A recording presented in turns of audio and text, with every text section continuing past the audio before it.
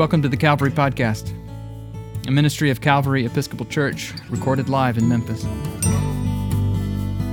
The Calvary Podcast is weekly sermons, but also conversations, reflections, and provocations about the mystery of God and what it means to be human in the world in need of repair.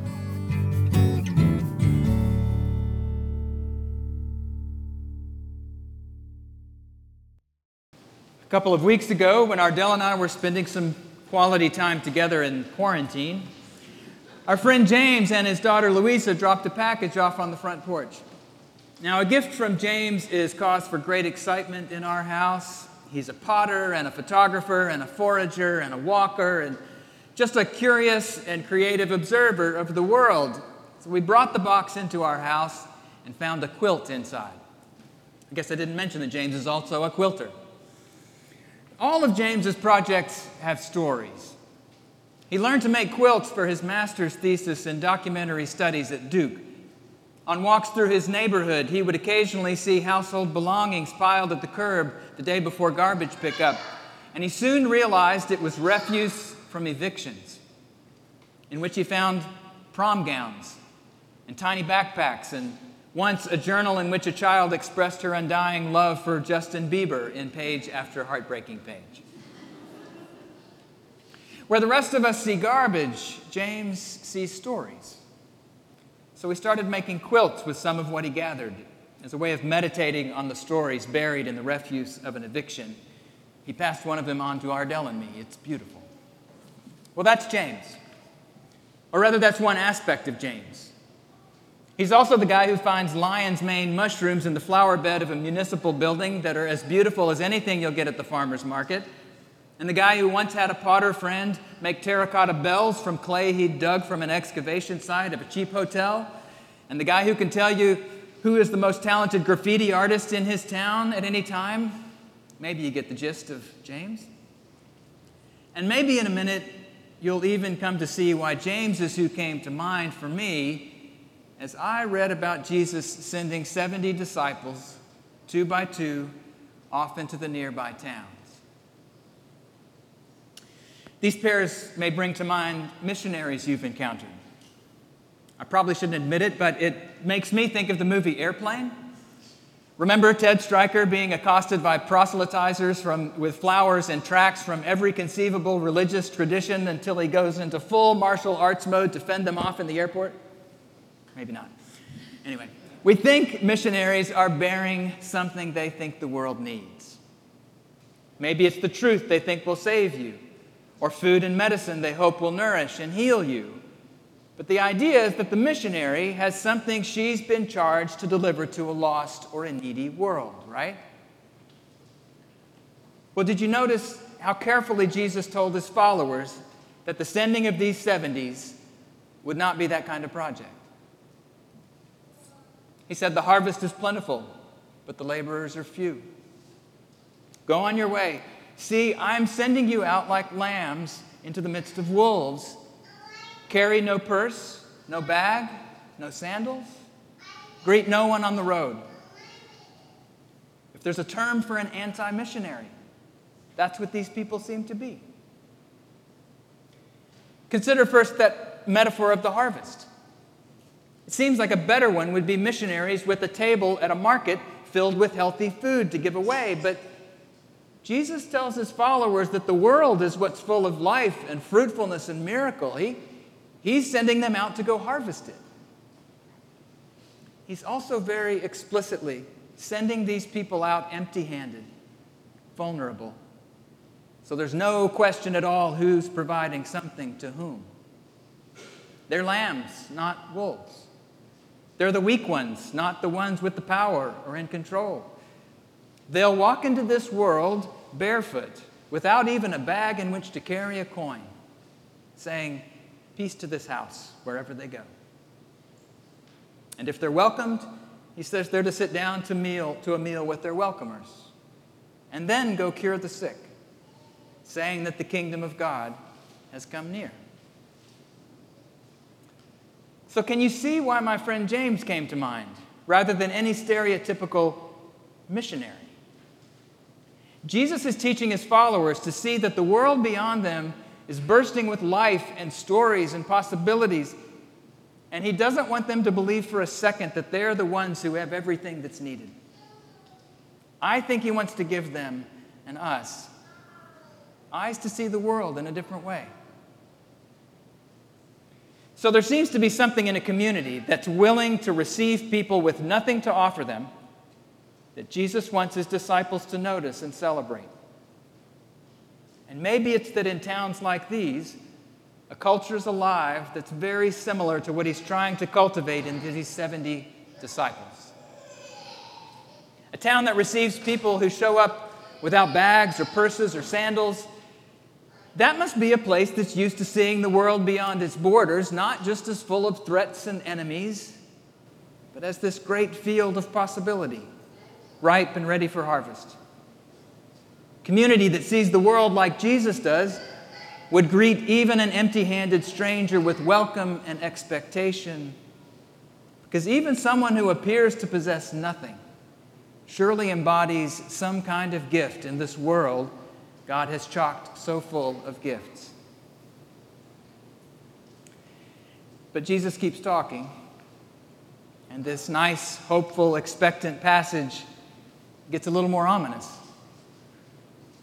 What he says next is that even though this is a fruitful world, ripe for harvest, some places can be dangerous and inhospitable to people they don't think have anything to offer.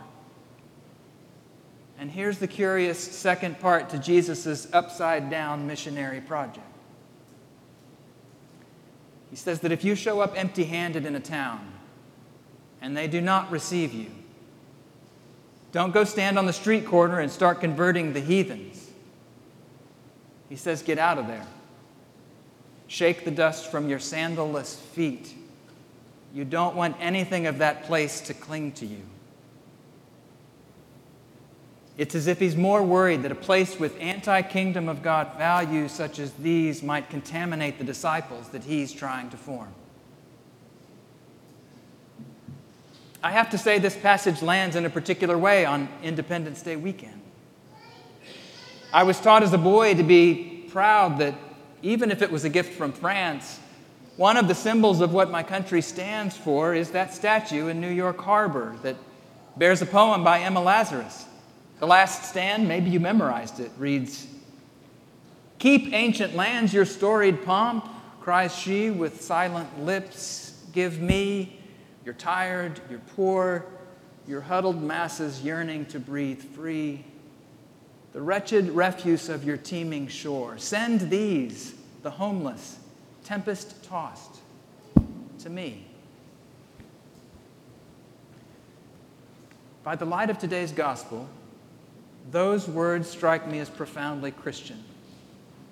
Not because the poet was a Christian, not because the poem makes any reference at all to the existence of God or Jesus of Nazareth.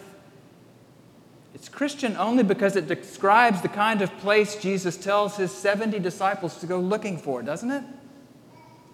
A place that welcomes the foreigner, not only if they come bearing wealth and advanced degrees, but a place that extends hopeful, vulnerable welcome to empty, poor, homeless, refugees, possibly fleeing some terrible far-off storm. There's a sense in which it makes no sense to call any earthly nation Christian, given so much of what Jesus taught about where our ultimate loyalties must lie. A nation certainly isn't Christian because it says prayers to a Christian God before football games or swears in its presidents with their hands on a Bible, inside of which Jesus happens to say quite clearly, don't swear like that. But a nation, a city, a state, a community, these can act in ways that are more or less in alignment with the reign of God. So when you and I find ourselves living in a place where fear of foreigners, suspicion of people of other races and religion is alive and actually being whipped up and encouraged, it's not that Jesus says, well, that's just to be expected. Cities and nations don't usually act like Christian communities. It's not what he said to the 70. He said, watch out. He said, shake the dust from your feet. You may have to leave because I can't have you contaminated by the values of a culture like that one. It's not that it's insufficiently Christian or just imperfectly Christian. Suspicion and exclusion of the alien and the foreigner and the outsider is actively anti-Christian. It's directly opposed to the reign of God. More locally, I think it means that if you're a downtown church in Memphis, Jesus doesn't care much if we carry shiny crosses and have prayer books in the pews, if we don't look at people who don't seem to possess anything, people who don't look like us or talk like us or who didn't go to the same schools as we did. If we're not a place of openness and welcome to precisely these, we're simply not an outpost of the kingdom of God, no matter what we say we believe. But the good news is this. Jesus said the reign of God really is alive in the world, whether we know it or not. Which means it's alive in downtown Memphis. It means it's ripe and it's ready for harvest.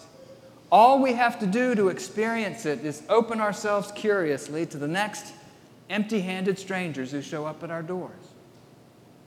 And when we do, what Jesus says is not that we'll then get credit for being good Christian people.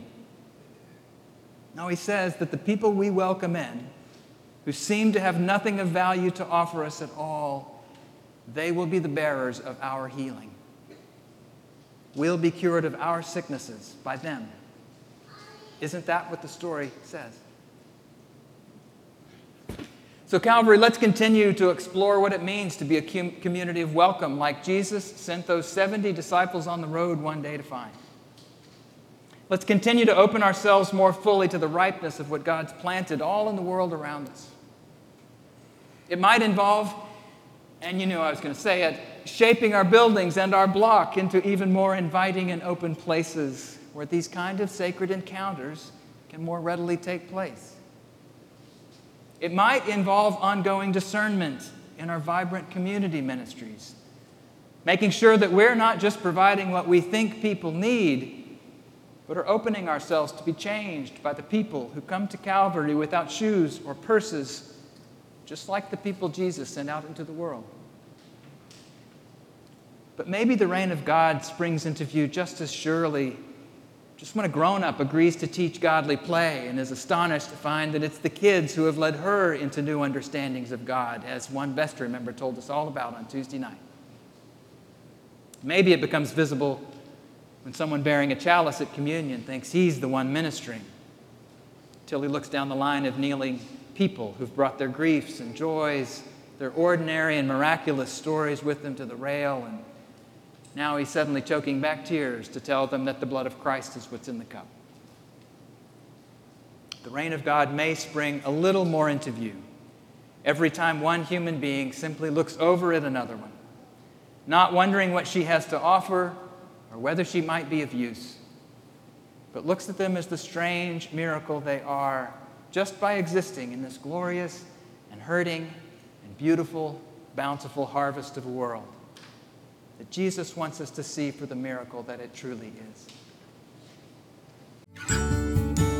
If you're curious about Calvary Episcopal Church, we are an eclectic bunch of Christian people who don't all think the same thoughts or dress the same way or vote for the same candidates or even believe all the same things about the mystery of God and what it means to be human. But we do believe that we need each other because of our differences, not in spite of them, and that God calls us into unity, not uniformity.